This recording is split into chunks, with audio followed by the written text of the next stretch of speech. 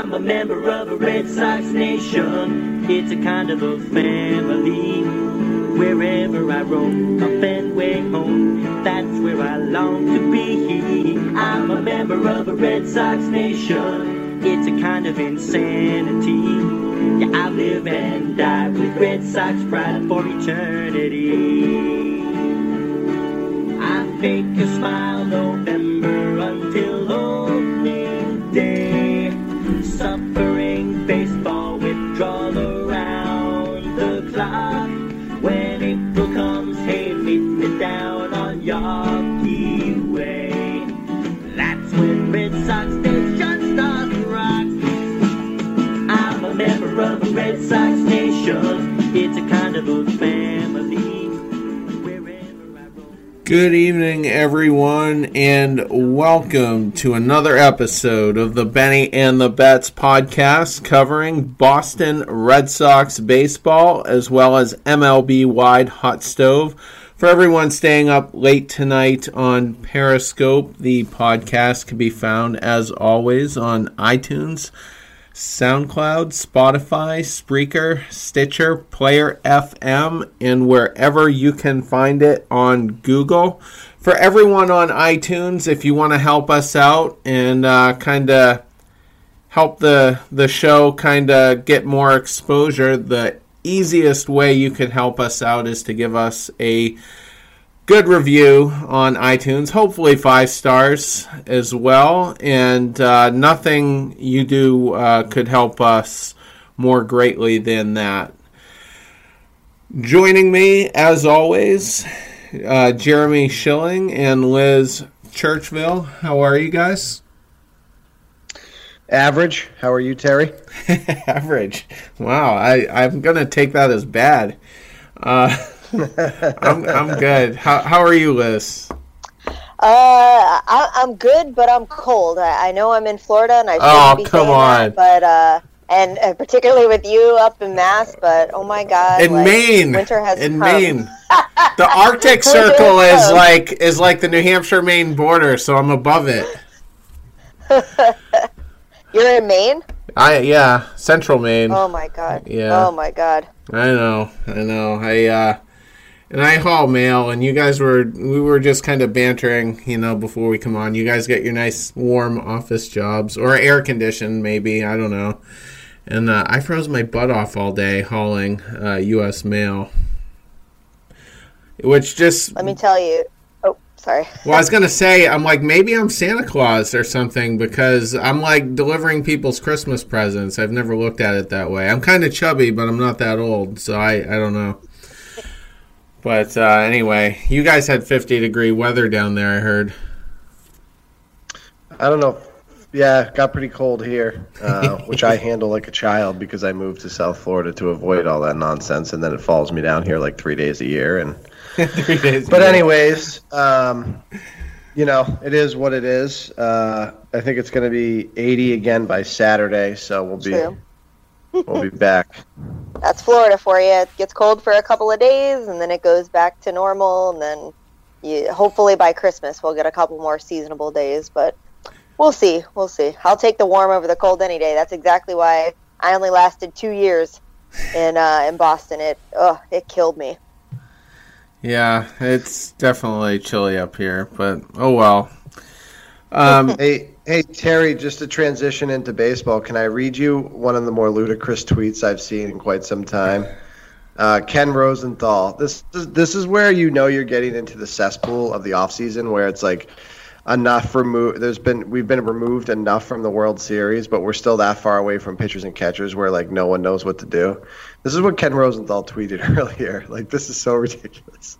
Makes me laugh. From someone who attended Patrick Corbin's recent wedding, quote, "His younger brother gave a best man speech and at the end took out a Yankees hat and put it on, which elicited a great applause, and said they all hoped that he and Jen would be moving closer to home," close quote. Which then, if you leave the quotes, like people did MapQuest and found out that like Philadelphia was actually closer to the Corbin family home, and maybe it means Philadelphia. Like, that's where we're at. It's absolutely ridiculous. But there was some news this week. And it looks like CANO is going to get dealt today, although I guess that's still in flux. Yeah, that won't be finalized until tomorrow, but it looks like a couple of pitching prospects who admittedly I am not all that familiar with will be going back to Seattle in the deal, and then to make the money work, they're going to be sending Jay Bruce over there, who apparently will waive his no-trade clause. How the hell Jay Bruce has enough leverage to have a no-trade clause is beyond me, but he does, and it's apparently going to get waived. And can I answer that question for you? Sure. Yeah, it's because the Mets gave it to him. Okay. You know what? That makes perfect sense now. I mean, it's the dumpster fire of dumpster fire of dumpster fires of Major League Baseball teams. So, of course, the Mets would give Jay Bruce a fucking no-trade clause. So, and agree to take on Robinson Cano 5 years, $120 million, starting with his age 36 season. So, coming off a steroid suspension. Yeah, and actually, with those two expensive guys going back, Swarzak will also be in that deal. So that leaves $86 million left to be paid to Cano.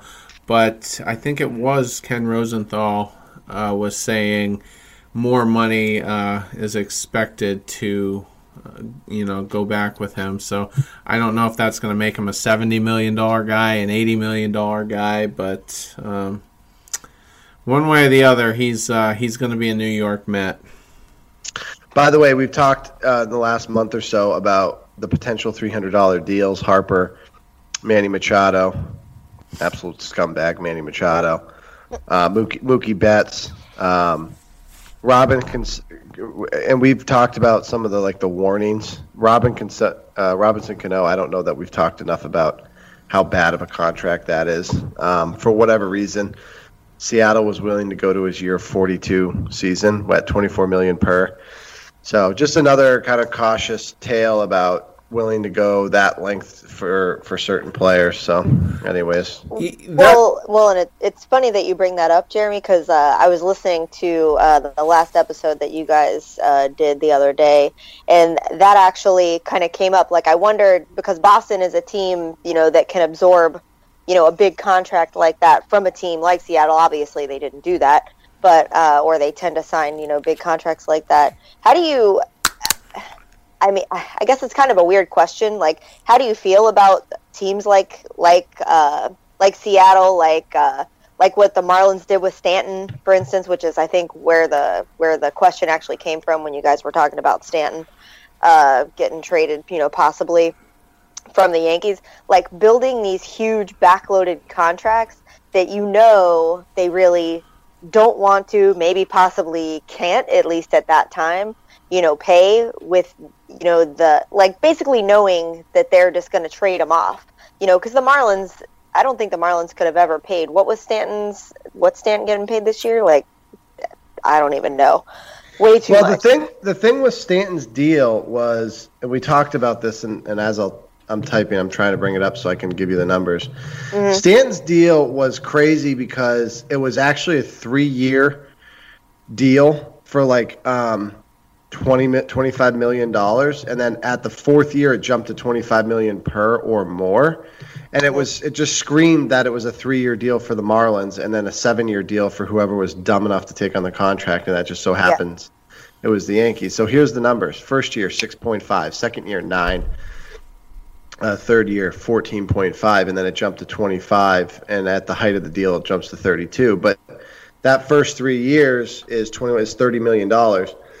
It was a 3-year deal. The Marlins never intended to have to pay the balance of the salary. Get out, yeah. And there's some business side of it where in 2015 they had already decided that they were going to sell the team, and so they needed an asset to have in place for new ownership. They needed to have a new stadium. They put up a bunch of parking down there, and so it was all sort of business, and then they never expected he would be a thing.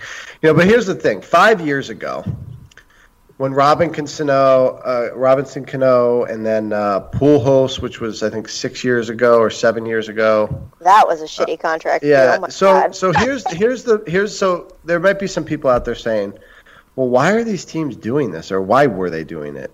And the answer to that is that these guys were so good in their prime that teams were willing to pay for 7 good years if it meant they had to swallow 3 bad ones. And so, you know, especially like, for example, when it came to Pujols, it was down to the Angels and the Cardinals. There was no one else involved that I can recall. And the price keeps going up and up and up, and you're going, well, when is someone finally going to stop? And back then, when performance-enhancing drugs were still a bigger factor in the game, and guys like Barry Bonds were still, you know, MVP candidates at 40 years old, some of these deals looked okay into that, you know, realm, or that late into a player's career. And then as the steroids got kind of pushed out of the game, or at least minimized, again, you go back to the fact, well, if we can get him for 7 years, like we'll do a twilight 3 years, but that means we get 7 years out of this one guy. The only problem with that, and Terry's been all over this point, none of these contracts, except for maybe 2009 with A-Rod and the Yankees winning the World Series, like these big $300 million, $250 million players over 10 years, they're not on championship teams. And so we haven't seen them for the last 3 or 4 years.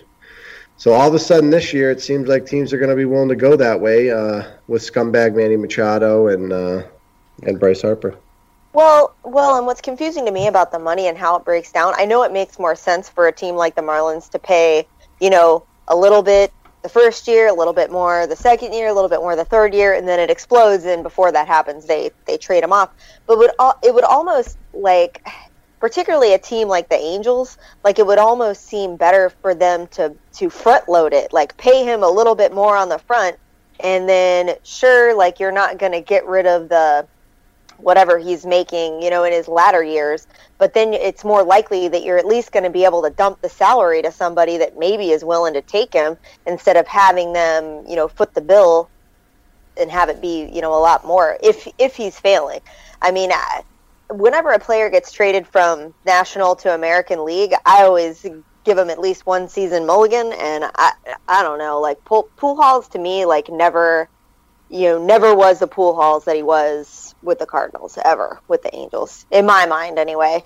Maybe that's just me. Maybe I didn't watch him enough or pay attention to his numbers enough, but he was never worth that cost. But yeah, I was just wondering, like, just because, you know, Boston is a team that signs big contracts and, you know, maybe perhaps absorbs big contracts at times, and I just didn't know how you guys maybe felt like as a fan, as far as a team, you know, doing that and almost in a way like absorbing another team's, not mistake necessarily, but almost like falling into a smaller market to mid-market trap in a way, and getting them to take over that salary and take, you know, maybe even, you know, pay more to the smaller market teams because they have, you know, so much more that they're paying out to the players. It's a different game now too, though, in that so many teams, instead of investing big dollars in these, you know, Bryce Harpers and Manny Machados so far, they want to invest in prospects, and you see so many more teams tanking now. And I mean, Bryce Harper, the only team, and I think the same might go for Manny Machado. Well, the Yankees might be in play for Machado, I guess, but with Harper, the only American League team even in play for him that we know of right now is the Chicago White Sox. The other 3 or 4 teams are in the National League. I mean, 7-8 years ago, there would probably be 3 or 4 teams in the American League as well that might be in play for him. But he's going to the National League, and you see so many trades happen mid-season and in the off-season. Very rarely anymore do you see a top 1, 2, or 3 prospect being moved in a deal now, you know, because teams are just unwilling to give up on them, and I just think teams find value better. Now, Harper may very well get that $300 or $400 million deal that I've been so skeptical about, but the path to getting him there is a lot more difficult now, and And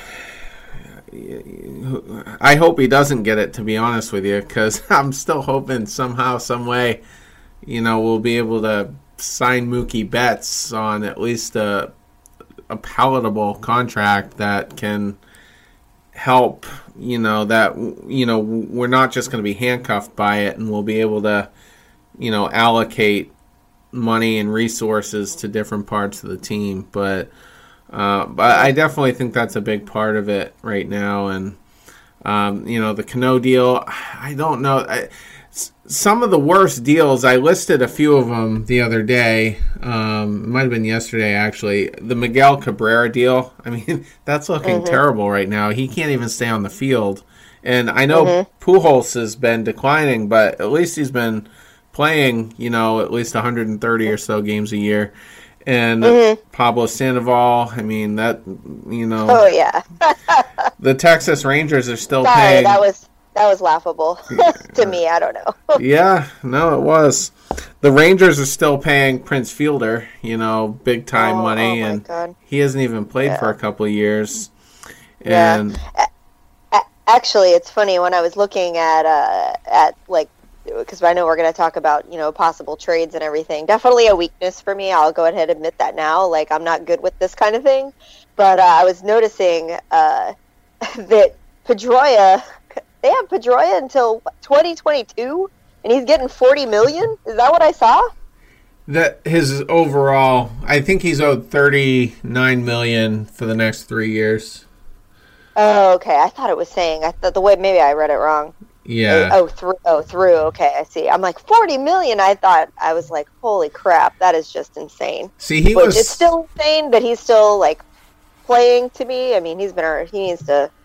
I don't know. He needs to hang it up. Yeah. For more than Jeremy and I bash him every chance we get, and we're both highly skeptical that he's ever really going to play again. But he was smart in that he didn't wait for free agency. He knew he was, injury prone, and, took that. I think it was an 8-year, $110 million deal, and, he took it. And he was smart for it, because if he would have waited a couple more years, who knows? Well, don't get me started on the little leader. Literally the most fake, leader or gamer of all time. Like the over-exaggerated hop every time he gets in his stance. His like nicknaming himself like Shaq used to do, the Laser Show. I've never seen a guy want to be characterized as a leader more by the media than anyone in the history of American sports other than the little leader Dustin Pedroia. He was a great player young, and that energy really made a difference when he didn't have to be looked at that way, when he was playing in lineups with David Ortiz and Manny Ramirez and, those sorts of situations. The minute that he had to quote unquote step up and be the guy, he sucks. And I get it because he's an average guy. He's balding, which I sympathize with, obviously. And so like the average fan out there just so strongly desires him to be successful, and he hasn't been for a really long time. He stinks. I'm okay with just like whatever you have to do to get out from every single possible dollar you can. Do it, whatever. But I mean, if we're gonna sit here and rely on Dustin Pedroia as a Red Sox fan base or as ownership and baseball operations, it just seems to me to be honestly at this point like laugh out loud dumb. Liz, to get to your point quickly about why teams are willing to do the last 3 years at the same value as the rest of the deal instead of like going from 25 to 6, it's because the player would never allow it.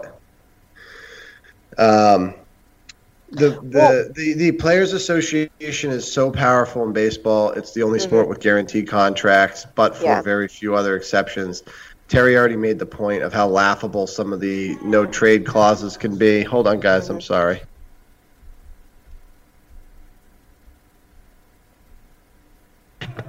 So my son is now swindling me into trying to stay up and play with his toys. So if you hear him in the background, that's what that is.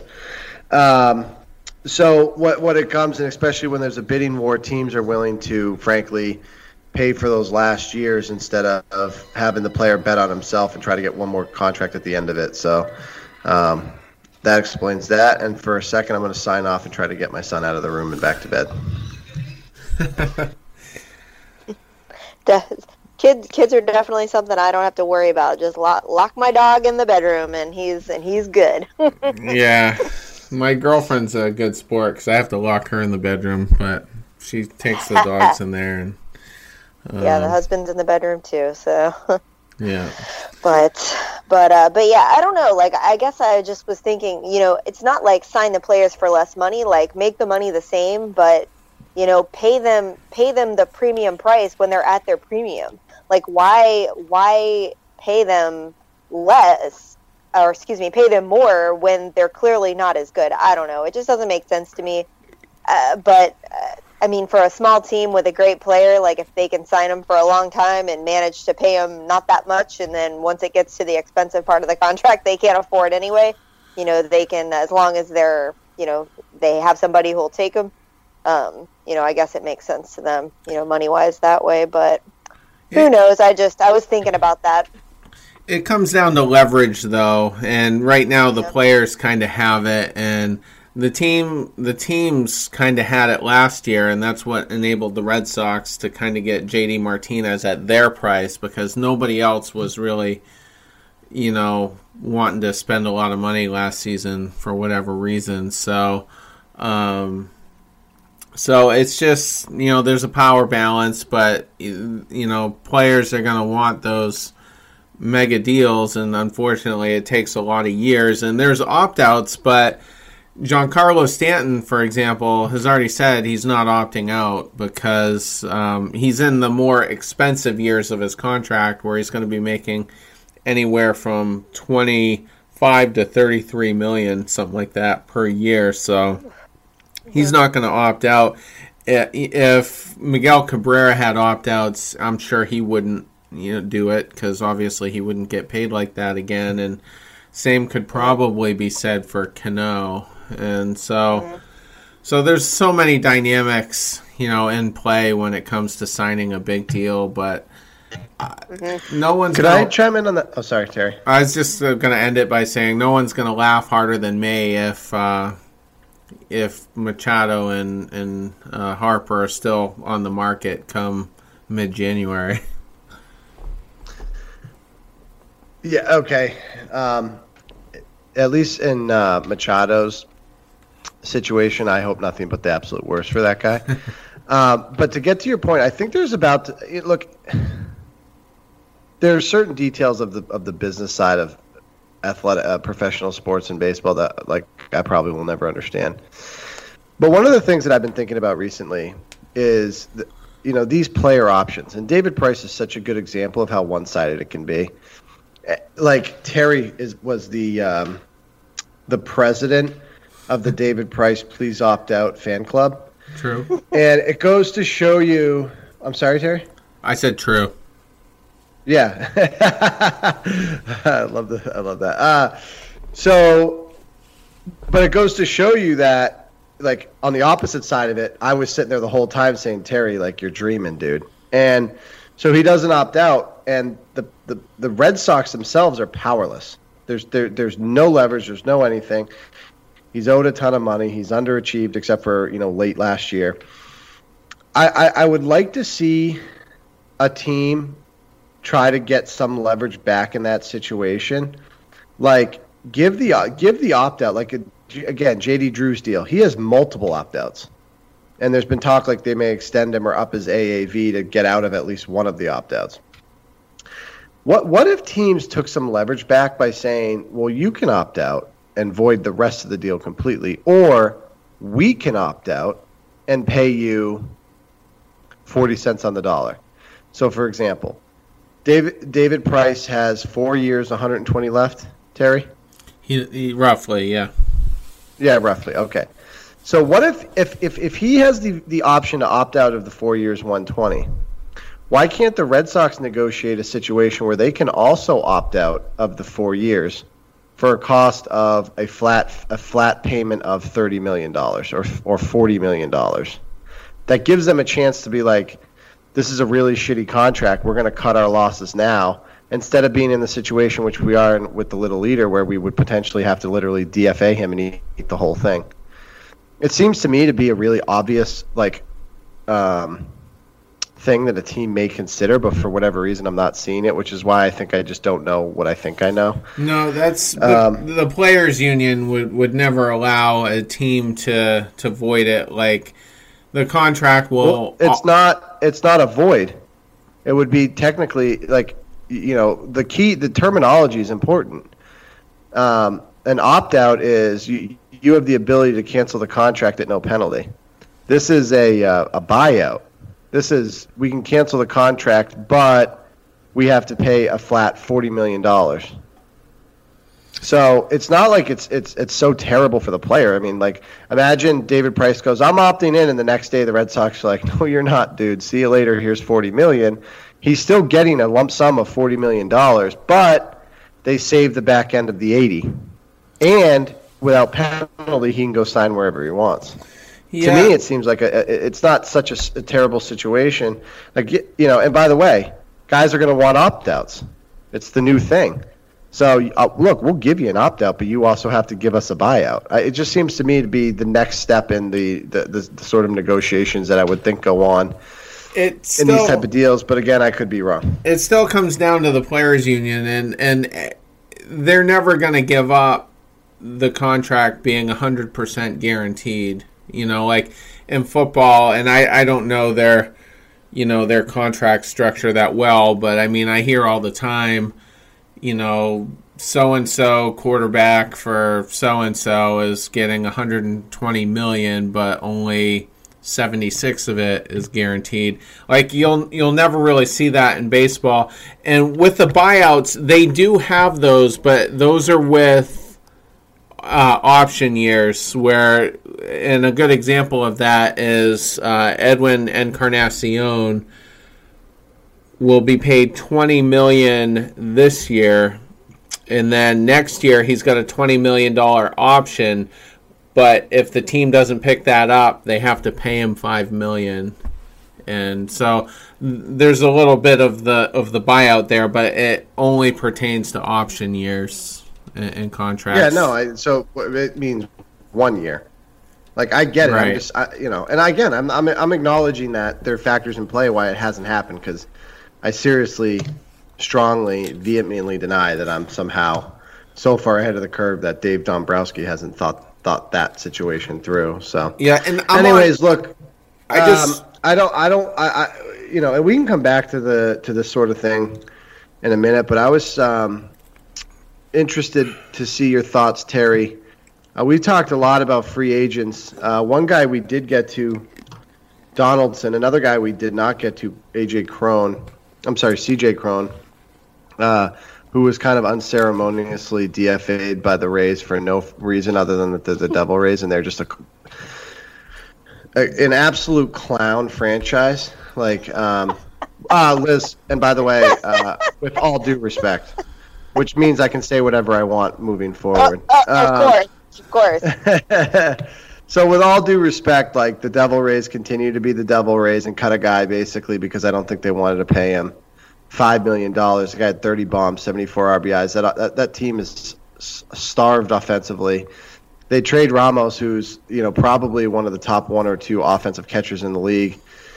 I mean, it's honestly laughable. And if I was a guy we talked about a lot in the awards podcast we did about 3 weeks ago, if I'm the Devil Rays manager, Cash, like,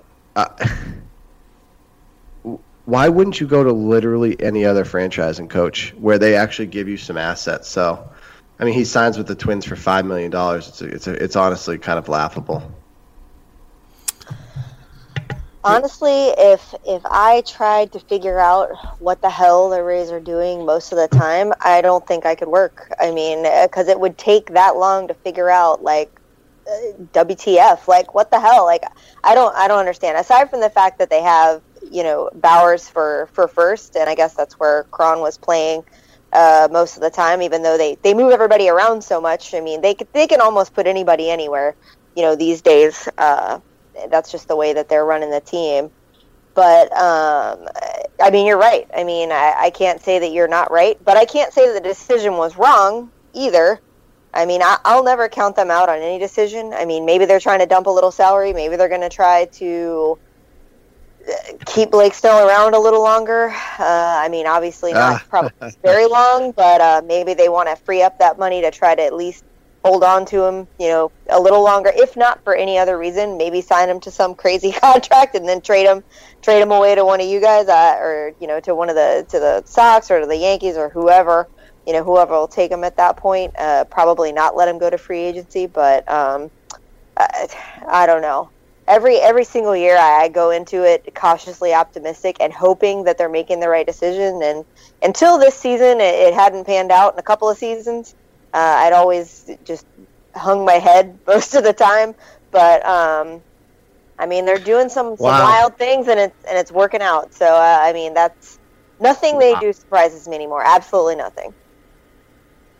Terry, you want to go next, or would you like me to go? Well, I mean, he did have a breakout season. You know, he'd been with the Angels for quite a while, and you know, they're a dumpster fire in and of themselves. And but he did hit 30 home runs last year, drove in 74, hit, you know, mid 200s, and yeah, I mean, he's a serviceable player, and the Twins scooped him up. They claimed him, I think, the day after he was put on waivers, and yeah. So the Rays have a mind of their own. No other franchise in Major League Baseball is operating like they are, except for maybe the Brewers. Probably aren't too far behind them, and you know, we'll see if it works. They won 90 last year.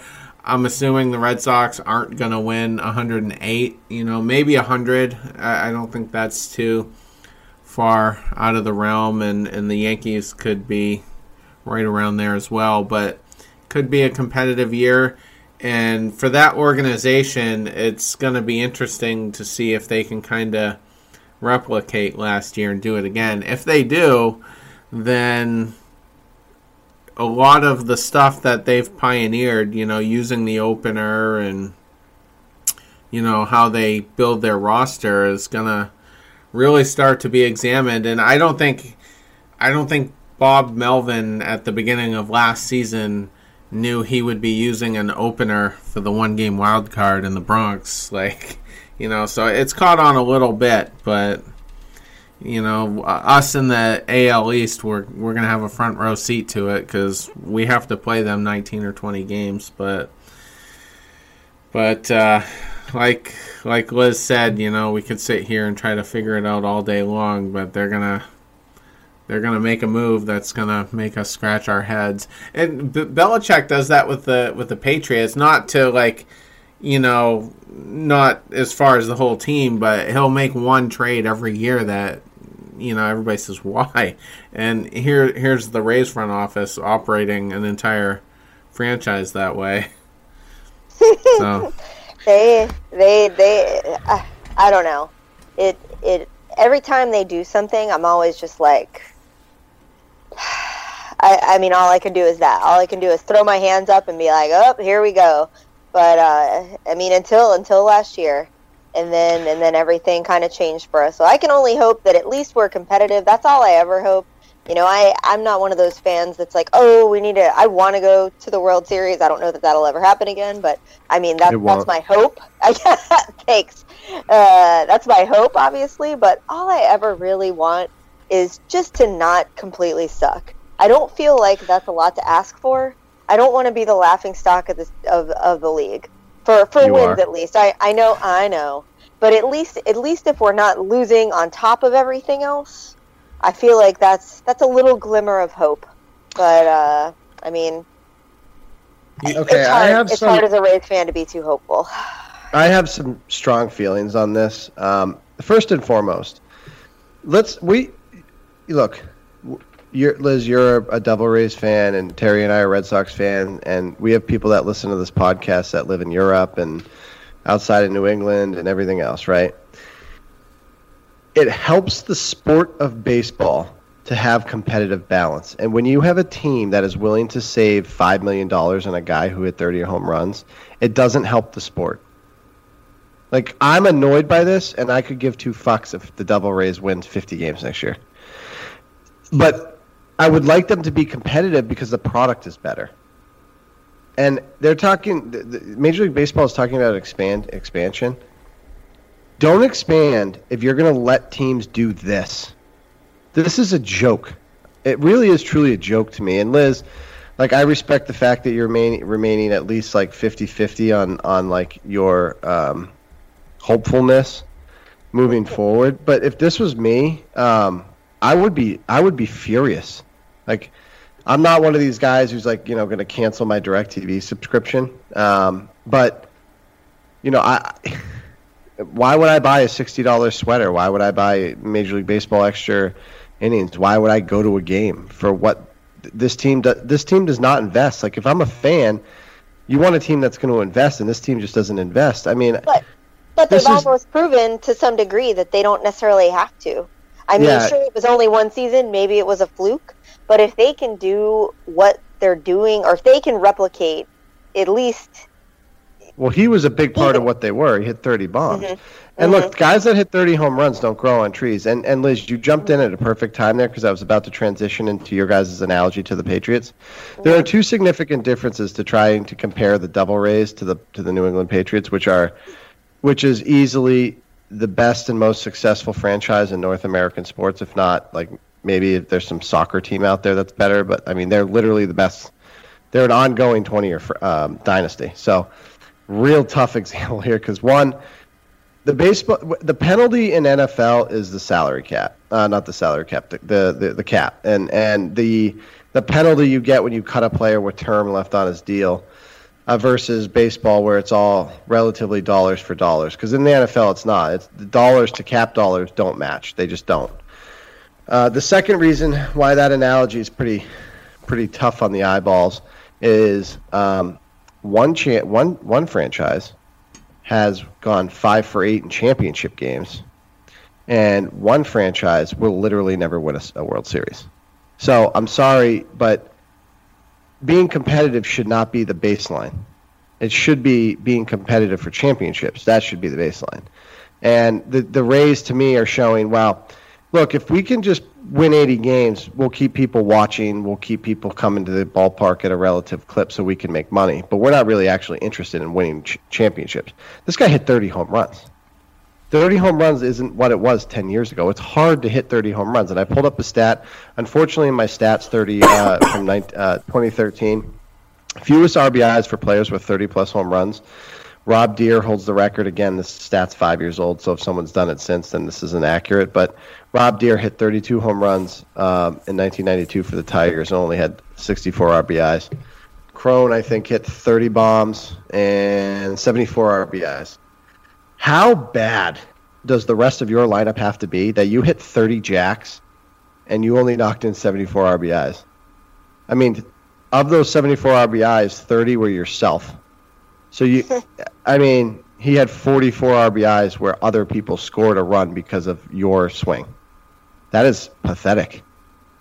And it's not CJ Crone, like, not you, dude. Like, I feel for you, bro. Because if you had some people on base and you went 30 and 110, you'd probably be getting paid 18 to 25 million this year, and you're not. I'm sorry, it's a joke. It's a joke, and it doesn't help baseball generally, which is what bothers me. Yeah, and I mean the Patriots analogy was just kind of a loose,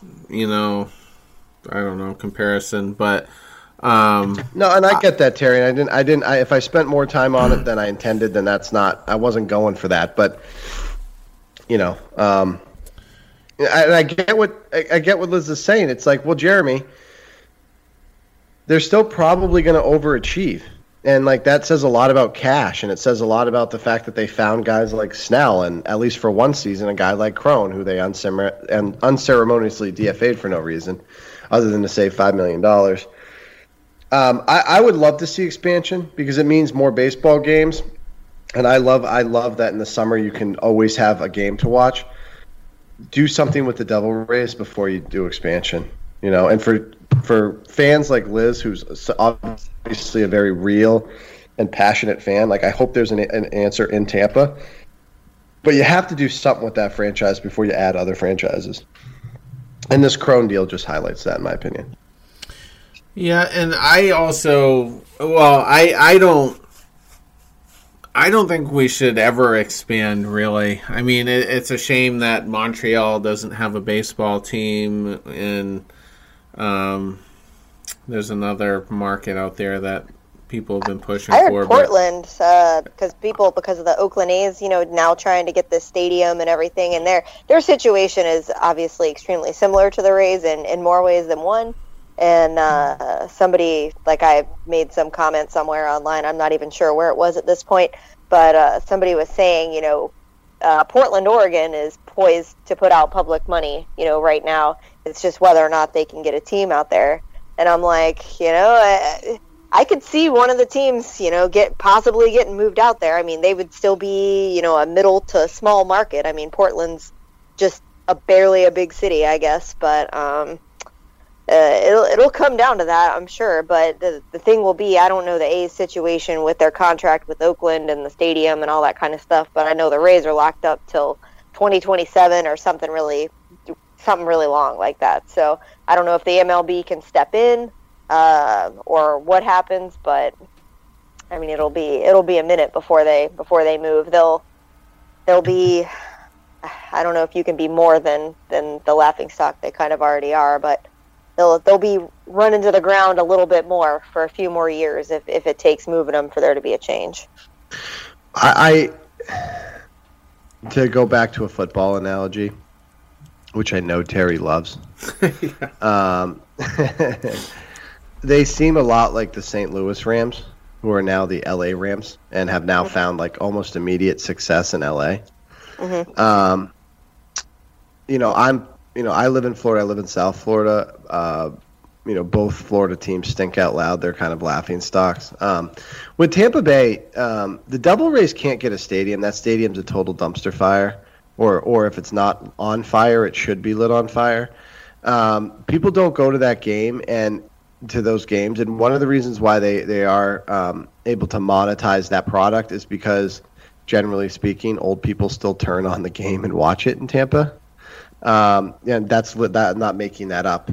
That's literally what happens. I think they have the second or third best TV market in Major League Baseball, and that's because there's retirees that don't want to go to this piece of shit stadium, so they sit at home and watch the game, which I get. So they have a fan base. They don't have much else, and the ownership just doesn't stand behind them, and neither does the city as far as going out to the games, and that's why I kind of liken them to the St. Louis Rams, where an owner is going to look at a different fan base and say, well, if that fan base is going to show up, then I'm willing to take them there. And whether it be the current ownership or they sell the team and the next owner then moves in and does that, I don't know. But I don't know that it's necessarily going to get better in Tampa. Well, St. Petersburg, I guess, is a bad location for it, so they're hoping to get it. Liz knows more about this than me, but more towards the downtown district. And yeah, it's only bad based on population density and the fact that the bridges and everything. If you're in Tampa and you say you get off work at 4:30 or 5 and the game starts at 7, you're going to be sitting on the highway to go, like where I am. I'm very close to the airport. It's about maybe, I don't know, 22, 25 miles to the stadium. It'll take me an hour, usually, to get there, to cross the bridge and then, go all the way down the highway, to get there, because the stadium's right off the highway. Once you're off the highway, it's right there. But that's just so droning, and people, they need season ticket holders and people that are going consistently, and that's just not happening. And St. Pete just isn't the booming metropolis with not only just normal residents, but also a fair market of the season ticket holders are going to be companies, that buy tickets, for various reasons, and they just don't have the headquarters in St. Pete like they do here. So, but I don't think they're going to get a stadium in Tampa. There's just no way. They only have until, I think, December 31st to 100% have the money to get out of their contract with St. Pete. And I just do not see that happening. If it happens, I don't even know what kind of outlandish thing I'll say that I'll do, but I don't know. Maybe that's for another show. Maybe I'll throw something on the line. It better be live streamed. It better be live streamed. Oh God, I don't know. Something, but it'll be a miracle. Terry, segment for next podcast. Liz needs to put something on the line for this Okay. situation. Oh, It's got to be better than Hugh Jackson dunking his head in the lake in Cleveland. Just 30 seconds or less, because I don't think people care about this, but I do. Oh, sorry. No. My question. They're not going to care about my question, not what you just said. Tampa Bay, like my sister lives in Tampa. I've spent some time in Tampa. Tampa's not great, in my opinion, as a sports town, just generally speaking. I mean, the weather's great and everything else, but like the Buccaneers are a dumpster fire in the NFL. True. And that's not a hotbed for like, a fan base just because that stadium's in Tampa, and that stadium's right off the highway in Tampa. True. Sorry, but I don't see it. Yeah, go ahead. Sorry. No, sorry. I was just going to say, side note about the Buccaneers and the fan base and all that kind of crap. So this Sunday's game is against the Panthers, and they're actually giving away 2 tickets to every season ticket holder, pretty much. Like, they're saying they have limited amounts, but last Sunday they had the lowest attendance they've ever had. I think it was around like 40,000. If the Rays could get 40,000, that would be amazing. That'll never happen. I don't even think the stadium sits for. You're proving the point I'm trying to make, which I is know. move the team to Tampa, go for it. But that doesn't. I mean, it just takes out the commute and the reason why people can just say, "Oh, I'm not going because of the commute." Well, people don't have to commute to the Buccaneers Stadium and no one goes. You're talking about 8 home games though, compared to 81. So yeah, you only go to 8 of them, and they still don't go. No, well, and yeah. you're talking about a single game ticket being $65 versus being 10. I mean, there's a difference there too. Sure, concessions are still roughly the same, but I mean, look at the Lightning. The Lightning have a strong franchise, but something that the Lightning have that the Rays and the Bucks do not have is local ownership. I really think like a lot of that comes down to ownership and just them having a presence. Why is his first name escaping me? But Vinnick, is it Steve Vinnick? I don't know. I think he's a partial owner of the Red Sox, actually, or at least that's the rumor on the street. But he is present in the community. He's out there. The players are out there. Everything. It doesn't seem forced. He owns a lot of real estate. He's just now opening a big waterfront space down by the arena. Like, he's doing so much, and I think that's on top of winning, obviously. I think that's what endears that one franchise to the area. But the Glazers, I don't know where the hell they live, but I know they own Manchester United, and they invest a lot more money in them than they do the Bucks. So that totally has them in the hole with the fan base in the first place. And then freaking Stu Sternberg is a Mets season ticket holder. And he lives in White Plains, New York. He doesn't even have a home here. Like that, those things, as medial or whatever as they may seem, like to somebody who's a Red Sox fan or a Yankees fan, some kind of big market like that you're going to have fans no matter what. It means something, I think, to a market like this, and they're just not endearing themselves, which is why, frankly, I think still my plan for the GoFundMe for the Rays Stadium, even though it will be laughed at repeatedly by every major sports media market there is, initially, I really feel like that will help garner the public support that's needed, to at least maybe get some people to give a fuck about them, like, again. But until something big happens with ownership and have them actually care about the area, not just, making money, essentially, which I know it's an investment. They have to make money. But if you want people to come spend their money, you've got to show that you care about, the space in which those people live in. I don't know. That's just my thought. But sorry. Liz, quickly, because I think it's time to move on to Donaldson, and no one gives a shit about the Lightning. But Jeff Vinnick spends on players. Like, they've had legitimate superstars in Tampa, and that team spends money on legitimate top 10 players in hockey. And I'm not going to get into like the names and this and Steven Stamkos versus all these other guys, but I mean that's a significant difference. Whether he lives here and he's willing to do it, What's the difference? The guy actually spends money, and there's a product, so of course people are willing to go to it. The Bucks suck, the Rays suck, and people don't want to go, and the ownership doesn't show any.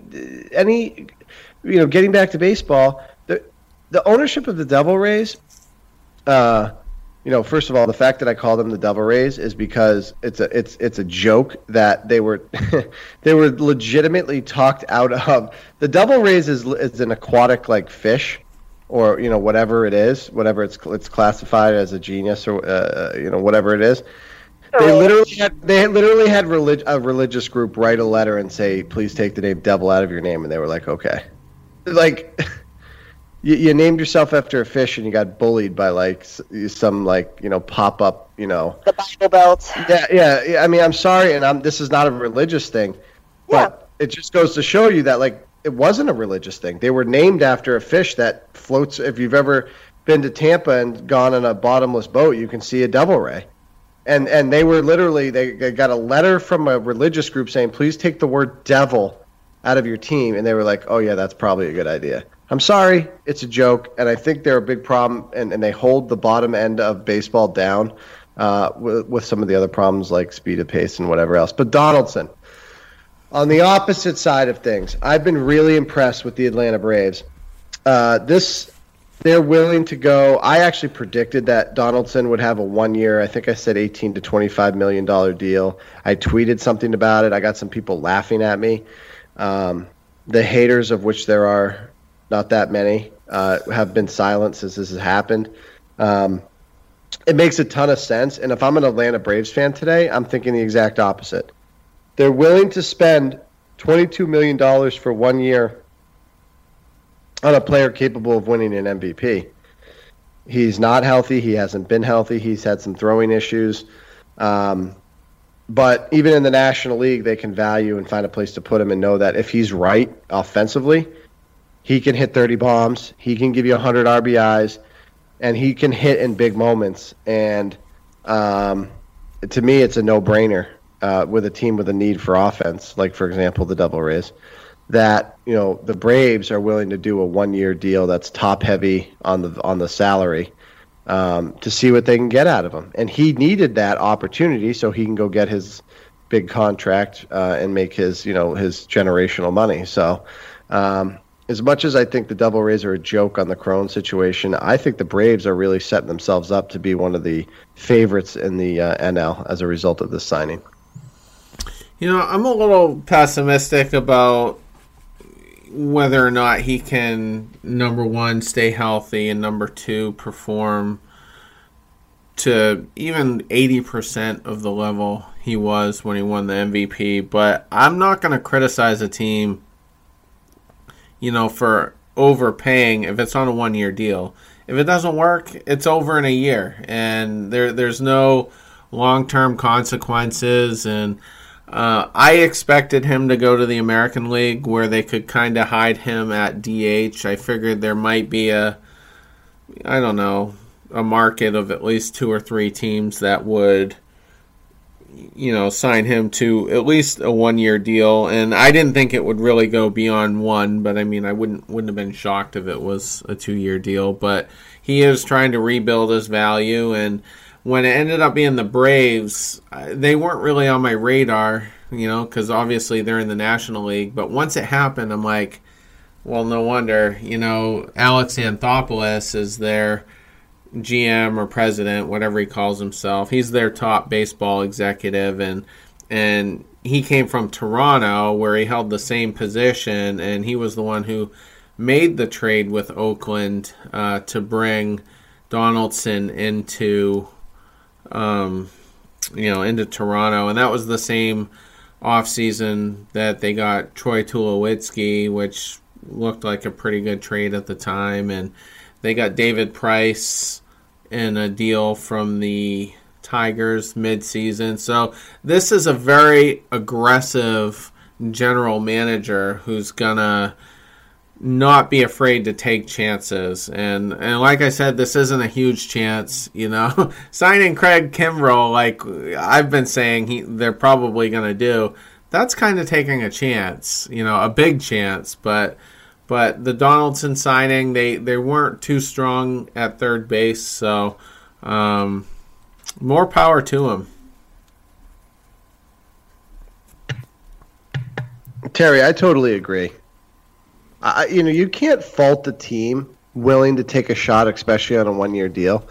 Like, they're basically rolling the dice at $22 million, thinking that they can get this sort of production. Okay, 2 years with Oakland, 24 bombs, 93 RBIs.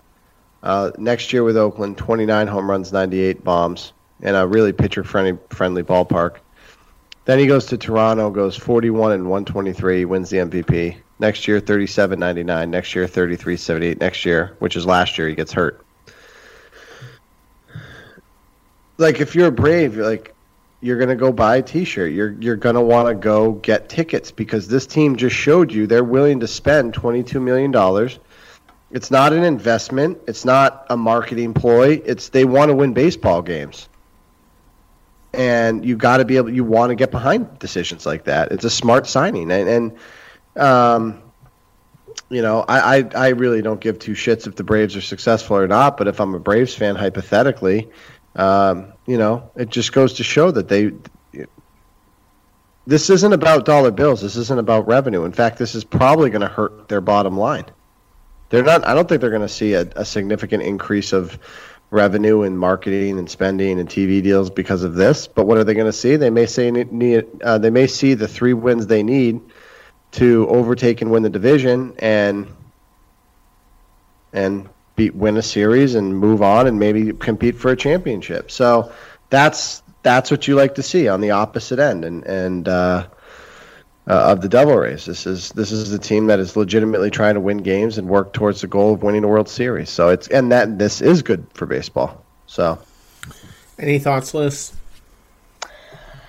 I'm beaten down, so no thoughts. Okay. No, I mean, I wasn't sure, what was going to happen with Donaldson. I guess I thought, he would probably stay in the AL too, but yeah, it'll be interesting. I mean, the Braves. I was actually kind of more surprised about McCann going back there in a way than the Donaldson thing. But because McCann, that's where he started. He was there most of the time, and now he's coming back, and he was hurt. I guess last year. I don't know. He only played 63 games, but it'll be interesting to see what he can do.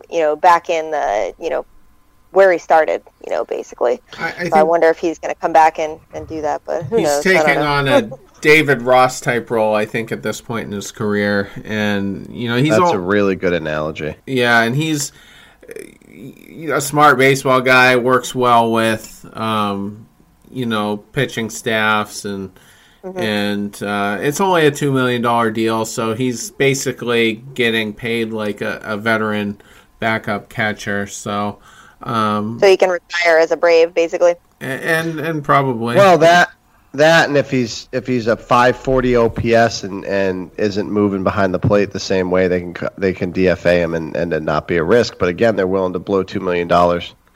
They're willing to do that. If I'm a Devil Rays fan, my response, my input here would be, well, fuck Devil Rays. We need offense. We're desperate for offense. And you can sign a potential MVP level talent for 1 year and overpay. Like, Devil Rays, we're not asking you to sign this guy for 6 years and $150 million. But he's going to give you 1 year in production that's potentially off the charts if he gets back to normal.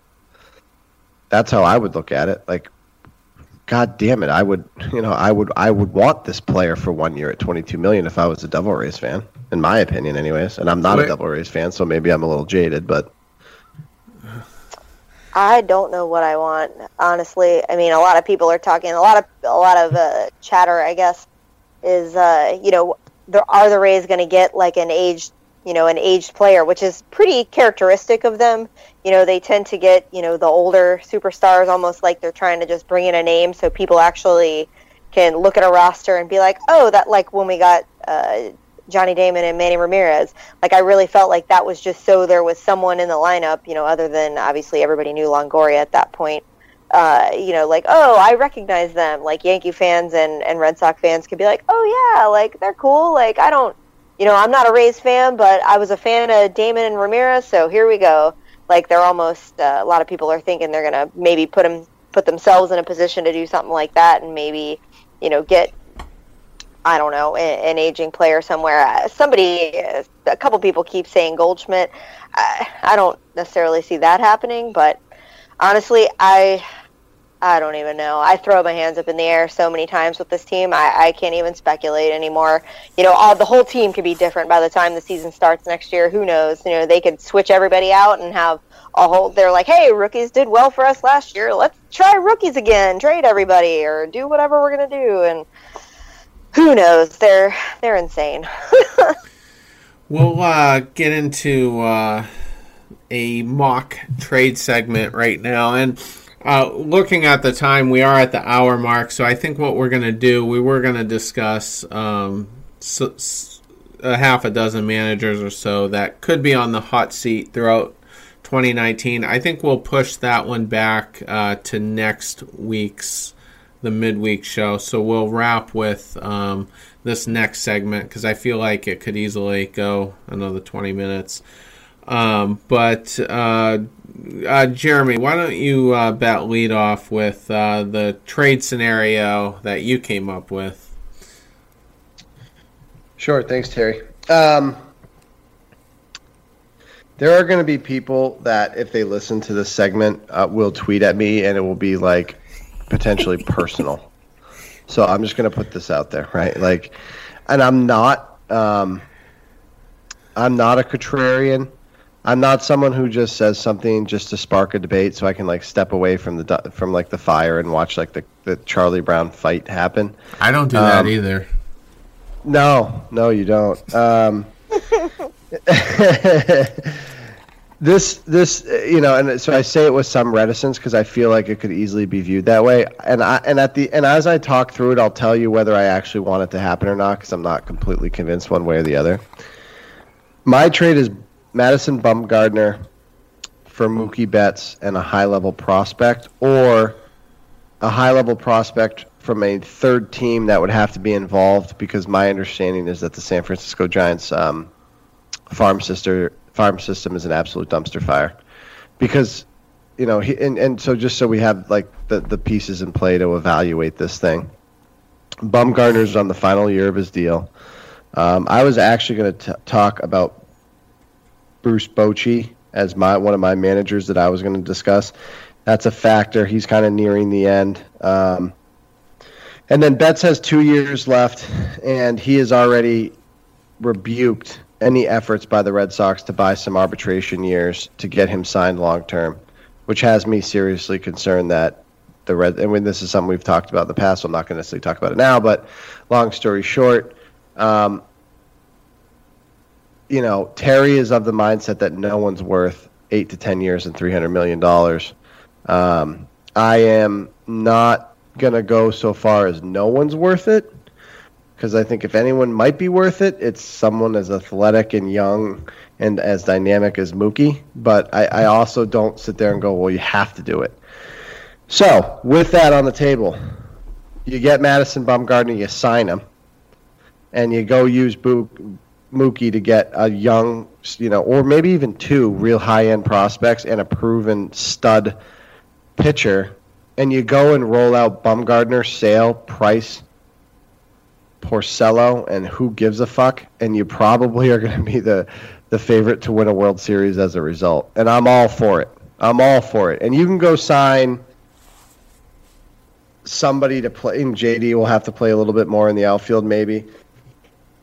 Maybe you'll have to sign a fourth outfielder that's a cusp, everyday player, or whatever it may be. But I really think you can get a lot of value, like real top-end value for Betts now, and you eliminate the risk of losing him for nothing. Because if you wait next year, you're not going to get that haul back. You're not, because people aren't going to want to invest 1 year in Mookie Betts when it's it's almost a virtual certainty that he's going to test free agency. Then if you wait to the All-Star break next year or the trade deadline next year, then now you're risking the Bryce Harper situation where you risk losing him for literally nothing. So trade him now. Get Madison Bumgarner. Get a top-end prospect. Get 2 top-end prospects. Hopefully you leave on good terms and you don't eliminate yourself from the sweepstakes in 2 years. Then you get a contract, hopefully out of Bumgarner. You get prospects, and then in 2 years you go, if he's still doing what he's doing in Boston, you go try to sign him. And maybe you get him back. And, that's my trade proposal. I love the idea of bringing in Bumgarner because if Sale can't perform in the second half, and I'm going to say for now that it's more likely that that's going to happen. I hope I'm wrong. But if he does kind of fall off that cliff that he usually does, Red Sox fans will now have another ace, Bumgarner, who also, like Sale, will reach free agency at the end of the year. And I just think that gives the fan base, it gives the front office a good look at another top-end pitcher that might be a little more viable long-term than Chris Sale. Because I feel like with Sale, we just have to be happy that we got him in his prime and he helped us win a World Series. And everybody's going to want to re-sign him. And I just think sometimes you just have to be happy with what he gave you and just accept the fact that, the grass isn't always greener with a, long-term deal given all the red flags with his health. So I absolutely love Bumgarner coming to the Red Sox. But Jeremy and I, we talked about this, that trade scenario a few hours ago, and I've had more time to think about it. I just don't know that. I just don't know that Mookie would be viable for the Giants because they're not gonna. He's got 2 years left, and they're probably not going to be competitive. Even in the second year of that deal. So, there's one more factor too why I don't think it's going to happen. Although I wouldn't lose my mind if it did. Is it's the sort of thing where if you make the deal and it doesn't totally work out in your favor, meaning Bumgarner wins a World Series, a Cy Young, and gives you 5 good years, and Mookie goes out and is either a non-factor or has a career-ending injury. Because if you make that deal and it's it doesn't go the way it's supposed to go, you're out of baseball. You're the guy who traded Mookie Betts in the prime of his career with multiple years left, and it didn't work out. It's career suicide. So I understand it would come with a ton of risk, but it's the haul you would get back, I think at least has, to me, put you in the conversation where you'd have to think pretty hard if the Giants called and said, hey, look, and Terry, by the way, I get what you're saying. They're not necessarily, Terry, if you're going to trade for Mookie Betts, you'd think you'd be in a win-now situation. So I get it. But let's say they did call hypothetically and they were like, look, here's Madison Bumgarner. Here's our number one prospect. And we've got a third team involved where if you trade some, name some, end of the roster guy, and you also get for that team who's maybe has a need another, maybe a starting pitching prospect. Do you make it, Terry?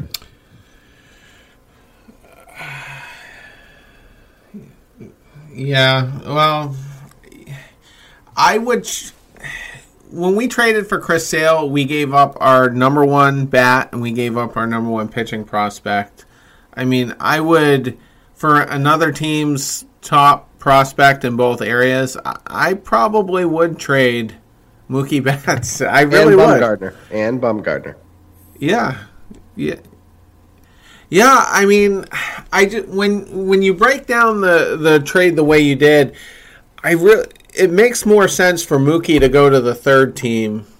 If a third team's going to be involved, I would think he would go to the third team, and then the Red Sox get Bumgarner and a prospect, and then that third team, whoever's getting Mookie, will have to send, the exact prospects that San Francisco's looking for to bolster their system, realistically. But I'm not opposed to trading Mookie Betts. And I mean, Mass and Bumgarner's won 3 World Series. So, So that's what brings me to how I reverse engineered because the podcast topic was basically within Major League Baseball come up with a trade that somehow involves the Boston Red Sox. So it's like, God, like we're good in so many spots. We've got guys under long-term contracts in so many spots.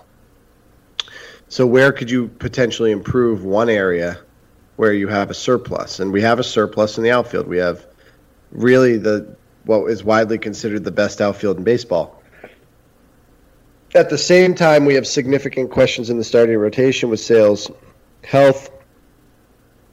Price flips the script, holds all the cards now, which I get, but it's still Price, and he could easily, go revert back to a dumpster fire. So you take this guy who's already turned down the overtures to sign a long-term deal, and you go get that other spot better as a result. And that's the way I thought about it. And so my thought was, well, who would we want in that sort of deal? Who would you be willing to give up bets to get back this player? And I could think of like maybe Mike Trout, which, by the way, is never going to happen.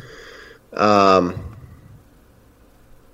really was kind of at a loss, except for this elite guy that has a 1-year deal left, who is basically it's known that he's not going to re-sign where he is now. And that's how I kind of basically fell into my thought process on this trade.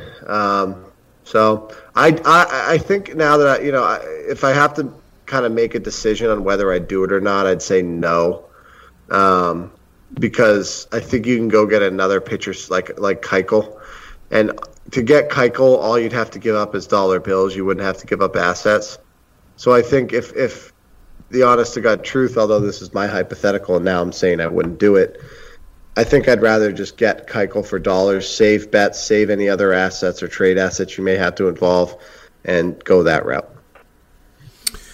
Yeah, and we're not hurting for, starters. We still do have Sale, still do have Price. Porcello could very well give us a very productive year. Hopefully, Eduardo Rodriguez can do the same. I mean, he got off to a decent start this year and then hurt his ankle there, running to first to try to get the runner out. But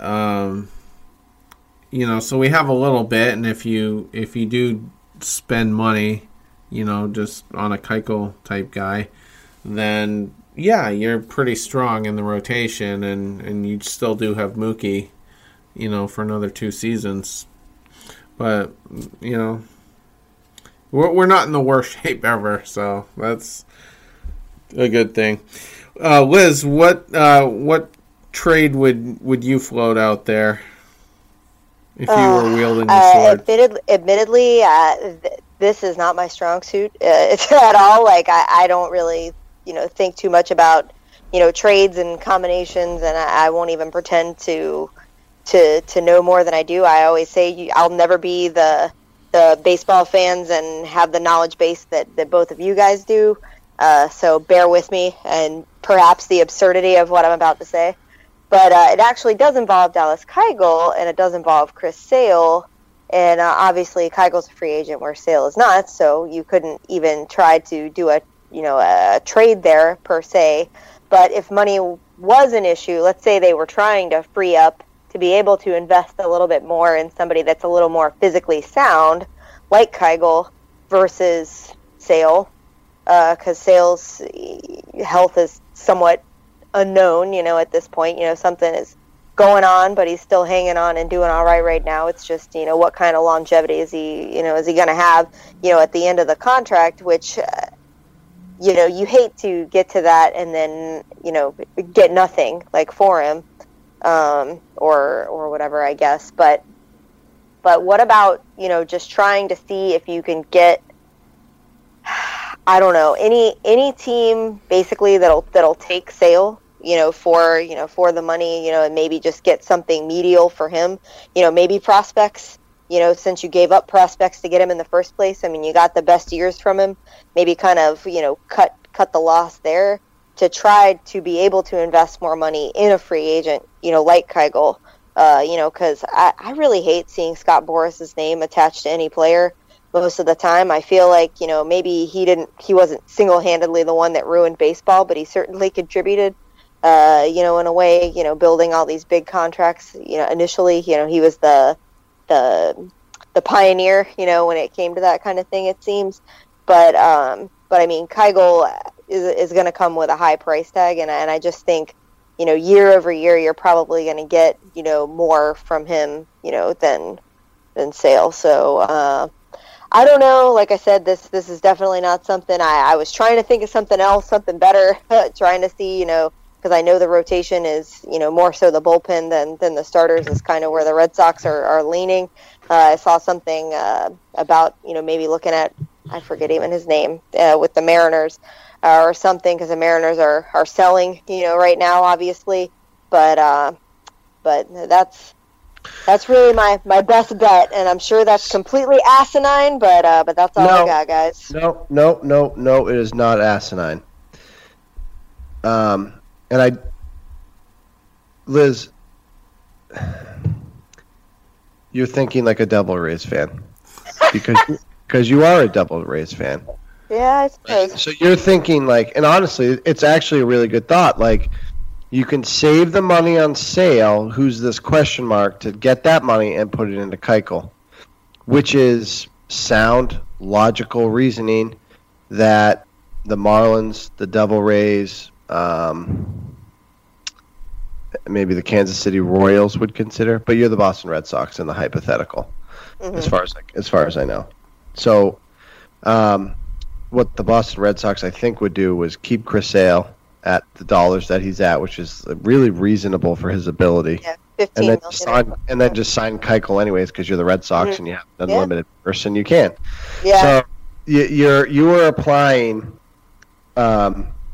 which by the way, I really think it just stokes conversation. So I think your hypothetical is great, and I think it really is great for the podcast. I think it's going to create a good dialogue here. You applied Devil Rays logic to a Red Sox move, and just like there's no reason to get rid of Sale because you are the Boston Red Sox and you don't have to, and you just go sign Keuchel. So, but I get what you're saying 100%, and it makes a lot of logical sense if you're worried about the dollars and bills, but I don't think the Red Sox, coming off a World Series where they just made a ton of revenue, are worried about the dollar bills, especially even if it means they got to pay a tax on it. Well, but I mean, in that vein, though, I mean, why even worry about what Mookie's going to want in 2 years? If the Red Sox, have this seemingly bottomless, wallet, why not just, unless he honestly doesn't want to play for the team anymore and just, is willing to. I mean, I don't know, like take some kind of a deal where he's going to be making extremely similar money, just to get out of playing in Boston. I don't necessarily see that, as something that he would do, but obviously I don't know him, know much about him as far as a player, but I mean, why not just sign him for whatever he wants, as long as he's still the Mookie that he is right now? Because 10 years is longer than the current TV deal. Yeah. Like the 10th year, you have no idea. Like, you don't know what the cap's going to be. You don't know if in 10 years, so many millennials have cut the cord that baseball has become a live streaming thing where you pay per game. You don't know in a decade what it's going to be like with the TV deal. Where there's that much unknown. Mm-hmm. And so you look at the situation, and Terry is going to chime in here because Terry is so anti 10-year deals for anybody, including Mookie Betts, that it's a conclusion that like you just can't do it. And I get what Terry's saying, because What we're talking about is Chris Sale for one more year at a sum certain, and then Keuchel for probably 4 years in a Rick Porcello deal, which is about 4 years, $82 million, which I'd be totally okay with. I'd be all on board, and your rotation would just be Sale, Keuchel, Price, Porcello, and Terry Cushman. Who cares? But we're talking about short-term deals that end by 2021, 2022. In the Mookie situation, you're talking about getting close to 2030. Mm-hmm. And we don't know what Major League Baseball is going to look like in 10 years. That's why, frankly, and I hate this. I hate it with a white-hot passion. I agree with Terry. 10-year deals don't make sense. There's too much unknown after year, basically 4 or 5, or even 6. The absolute best player, you don't know what the salary. What if we expand? Major League Baseball expands, but yet the dollars tighten because there's just not as much people watching the game, and all of a sudden the salary cap's 150, even though in the current market it's closer to 200. Like, you just don't know. Well, and I agree. I can't say I'm not a fan of 10-year deals either. I think it's completely ridiculous. And I'm not saying I would be a fan of the Red Sox signing a 10-year or whatever amount of years you want to put on it deal for Mookie. But I mean, depending on what the climate is, when it comes to that point, or if they can't get him in any type of extension, before that. But like you guys said, at this point, he's not interested in that. But I mean, if it came down to it and it wasn't 10 years, maybe he was willing to settle for, say 7 or 8, and then, close to the same money, but 7 or 8 years, something. I mean, I don't know. There is way too much unknown. I don't like anything more than 4 or 5 years, just because so many things can happen. But like I said, definitely not something I'm anywhere close to being educated on, and it was a kind of a struggle to think about this and look at who would be a good match, who's actually willing to even give up anything. I don't even know. All right, well, first of all, hold on, don't sell yourself short, Liz, because what you did was apply your team's personality to a Red Sox decision, which I think really stokes conversation and highlights the difference between teams that have the money to spend and teams that are just so cheap that they don't give a shit about anything but their bottom revenue. So I actually think this hypothetical is probably better than mine, because it creates a lot more conversation on a level that's more than just what this hypothetical presents. It brings in general discussion on how teams build rosters. So, but anyways, Terry, chime in here, will you? Yeah, my concern would be if we dangled him, the suspicions would just run rampant amongst other teams, going, well, why don't you want him? What's wrong with him? That type of thing. And even if he went to a physician of whatever other team's choice, let's say the Astros want him or something, and he met with their physicians, passed the physical, I still think they would be really skeptical about him getting through a full season. So I mean, I wouldn't be against it, because, like I said, I don't think he is gonna be that helpful to us in the last 2 or 3 months of the season, and I don't think we're gonna have necessarily a 7 or 8 game lead on the second place team come August 15th or September 1st. So we're gonna need probably 5 healthy starters. It's because it's not going to be like 2018 every time. So, I would move him, especially if that helped us get, a top level free agent, or maybe we just net a decent prospect in there. It wouldn't be a top 5 prospect, but it could be, a 6 through 10 prospect in another system. And if the front office does their due diligence, you could really, you could really hit on a prospect. I mean, Mookie Betts, we keep going back to him. He was drafted in the 4th round. He wasn't even a first rounder. So, I mean, you never know. But anyway, let's I'll get mine out of the way here. My trade would be with the Cleveland Indians, who right now seem to be willing to wheel and deal, so to speak, and have basically said they're open to anything, if the deal is right. I would send Blake Swihart, our second, and the Indians need a catcher because Yan Gomes is a free agent, and they're probably not going to re-sign him. So Swihart would be in that deal. Our second best pitching prospect, Brian Mata, would be in the deal, and then Sam Travis just to kind of round it out. And then the Red Sox would get back Trevor Bauer, who has 2 years of control left.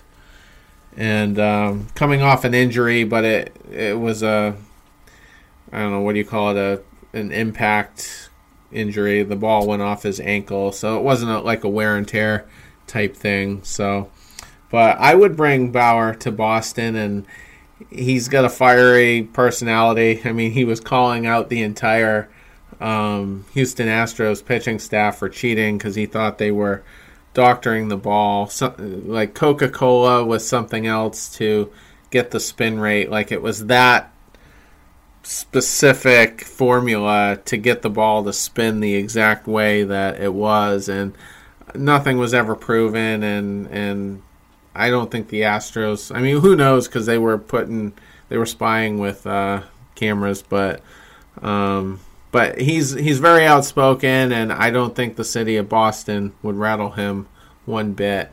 And that's just kind of what I came up with. Okay. There's things I like about Bauer, and there's things I don't like about Bauer. I did not have the benefit, by the way, of hearing your trade proposal until right now. So everything I'm about to say is off the cuff. So if I say something really dumb, I 100% reserve the right to change my comment.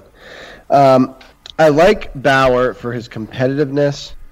I like quirky players that are not like, cookie cutter athletes that just get up there and, I would try to execute one pitch at a time. I get it. I like the personality.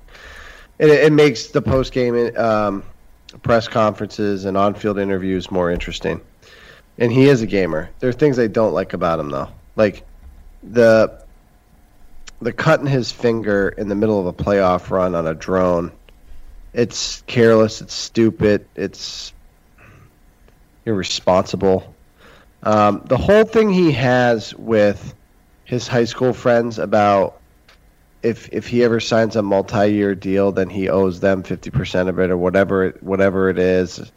He's basically always going to go 1 year to 1 year. That creates a situation for the team where if you trade for him, he could literally bolt at any point, whether it's a disconnect with the fan base, a disconnect with the pitching coach, the manager, a guy in the clubhouse. Like, for example, we have the little leader.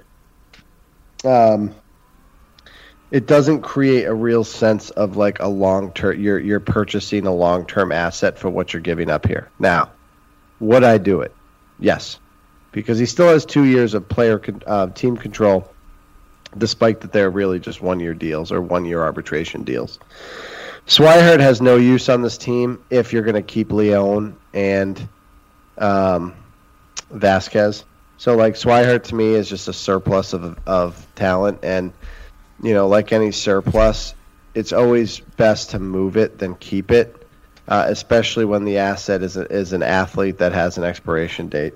I don't know anything about Brian Mata, and I'm just going to assume that your evaluation of him as the second best pitching prospect in the organization, I guess behind Groom. I don't know. Like, if they see him as a top 2 starter or whatever, like maybe that has an effect. But like if it's anything lower than that, I kind of agree, like put him in it, whatever, because Bauer's already that. And you're so built to win now that saving a prospect for 2 or 3 years from now, when Betts may be gone, Bogarts may be gone, and you're not what you are right now, it just doesn't make sense. Like I've already said, I'd rather load up and win another one than try to extend this for 2 years and potentially not. So I'm okay with that. And then Sam Travis is trash. He stinks. He's not overly talented. He doesn't do one thing really, really well. Like he doesn't hit for consistent power. He doesn't hit for average. He's not an elite on-base guy. He's not athletic. He's not I guess one thing with Sam Travis is his willingness to do basically whatever it is to stay on a major league roster. So he'll play left, he'll play first. I would assume that he'd sit on the stool down the first base line, wearing a no flap helmet and catch foul balls if it means he could stay in Boston and be a big leaguer. But he stinks, so that's a throw in. So with the trade proposed, I would do it. I would do it yesterday, and I think it makes you significantly better and gives you a chance to win another World Series in 2019. Well, I'm a sympathizer to Sam Travis, and I don't think he's really had a thorough enough sample size to say one way or the other. But the only problem with that, Terry, is that in baseball, it's not like you pull a guy in, like in NFL. There's no minor league. So you pull a guy in, like let's say the Packers. If he doesn't produce, then you can't go put him in like the AAA of the NFL and say, okay, go get your reps down there and then come back. He's had 1,500 at bats in the Red Sox system, but only 100 or so at the major league level. Yeah, but he hasn't shown on any level that he's elite or anywhere near it, or that he has one specific thing that he does really, really well. And we've already identified, by the way, in other podcasts that we just totally disagree on Sam Travis, so I'll let you continue. Yeah, well, he has shown power, all the way up until the major leagues. I mean, he just can't or hasn't yet cleared that last hurdle. Getting back to Bauer, though, just to illustrate, last year, 12-6, win-losses don't really matter a whole lot, but his ERA, 2.21, started 27 games. If you're a WAR stat geek, he was a 5.7 WAR, which is pretty good for a starting pitcher. And his whip, just a little over 100. So, and 221 strikeouts, which I think isn't that far off from where Jake DeGrom was, if I'm not mistaken. I think DeGrom was around 260 or so and had more starts. So, a big strikeout guy, there's a lot to like. I do get the quirkiness, especially in the year-to-year type thing, but for now I'm just kind of focused on the two, and we'll see what happens after that. But I think he could definitely make a huge impact on the 2019 Red Sox. So that was just one of several scenarios I probably could have came up with. And with Mata, one player in the deal, if you're getting a Trevor Bauer type guy who's at a minimum a number 2 guy in a rotation, maybe even an ace at this point, you gotta give up someone of substance. So I'd hate to give up a relatively top end pitching prospect, but you got to give someone up for a player, on Bauer's level. Those are my thoughts. Well, sorry, Liz, I no. The only thing I was gonna say, because I hadn't, admittedly, until recently, Trevor Bauer was not even really on my radar at all. And it's funny how I found out about him was they were talking about his situation where he won't sign a multi-year deal, and I was like, that's interesting.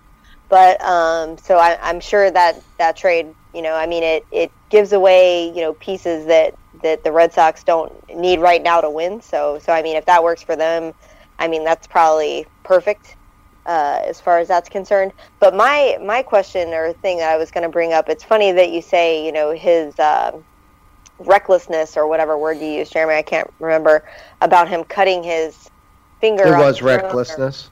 Recklessness. And but even though I think it was in the off season when Bumgarner injured himself on a dirt bike, and you know, not that, you know, that impacted his season and everything. I thought it was a four-wheeler, but upon Googling just a little bit, I guess it was a dirt bike. And not to say that players can't have fun and, you know, go out and do things and whatever, but it's certainly that he's not maybe not reckless, but he's could be known as like a little bit of a risk taker in that way.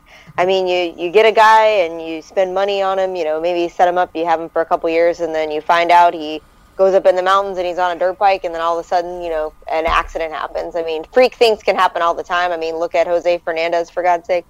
But I mean, it's, you know, he's certainly not, you know, David Price playing Fortnite and hurting his hand. You know, that's just silly. But you know, that's Liz, how dare you?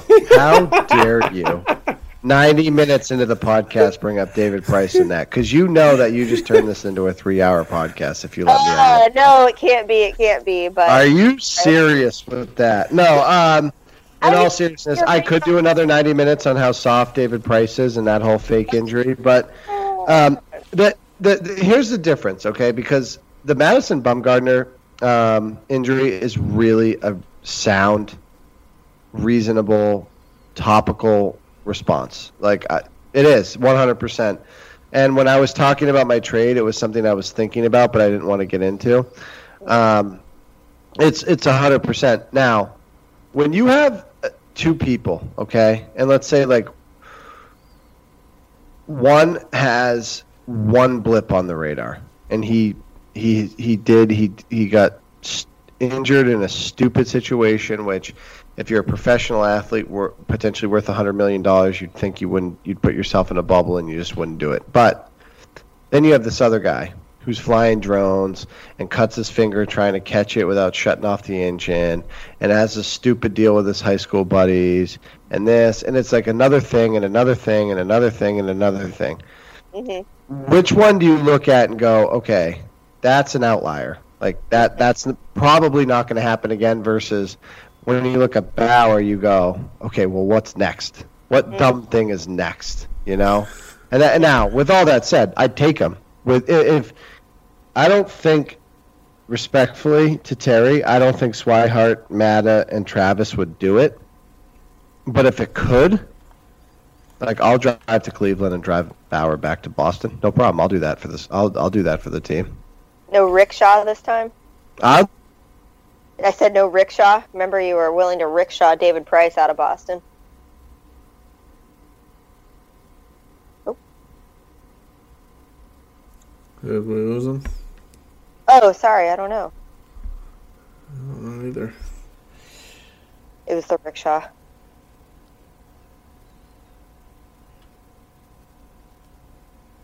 I use my girlfriend's phone for the Skype, but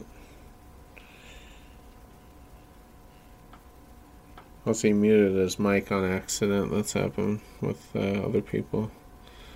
Yeah, I wondered if I do that at work all the time. When I'm on the phone, I'll accidentally lean on my mute button and...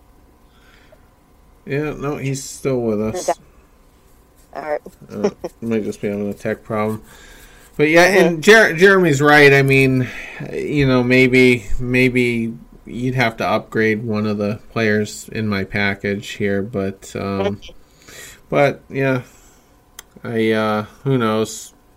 But you know, I'm sure the Red Sox would get it done if it didn't involve a Chavis or a Dahlbeck type guy being put in it. So. Jeremy, you there? Well, you know what? I think we're just going to wrap anyway. Sounds good to me. We set a goal the last podcast to end it in 60 minutes or less, and it went 94 minutes anyway. So, I know. yeah. It never Here he happens. is. He's got a. I'm back. Okay. I'm back. Something happened there. Yeah. Well, we're about ready to wrap anyway. Do you have a final thought or?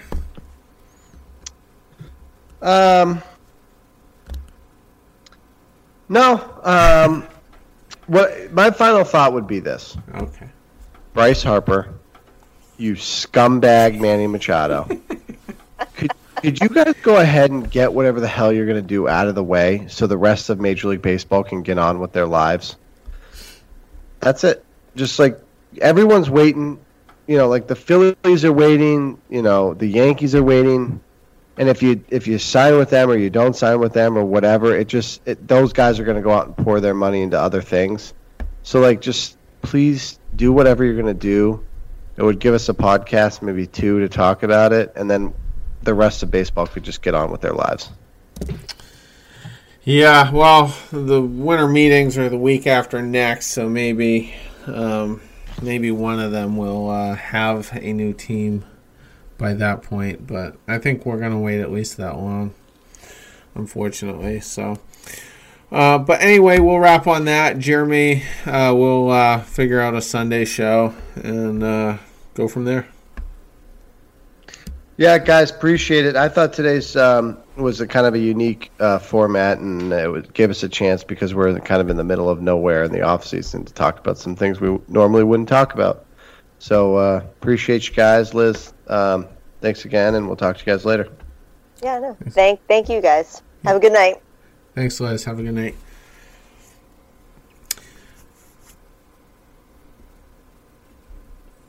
Well, that will be a wrap for episode 104. Still can't believe we're in the triple digits, but not a lot going on with the Red Sox right now. Just kind of seeing what the market does, and we didn't mention Eovaldi at all, but he's being aggressively pursued right now by the Astros, apparently. So kind of looking less and less likely that he will be back with us, but we'll discuss him more as the off season progresses. So thank you all for staying up late with us, and we'll catch you Sunday night. Take care. I'm a member of a Red Sox nation. It's a kind of insanity. Yeah, I live and die with Red Sox pride for eternity. I sleepwalk through the days when there's a West Coast swing. Married to the TV and the radio. For tickets in October, I'd give anything. Still paying Red Sox debts from long ago. I'm a member of a Red Sox nation. It's a kind of a family. Wherever I roam, a Fenway home, that's where I long to be. I'm a member of a Red Sox nation. It's a kind of insanity. Yeah, I live and die with Red Sox pride.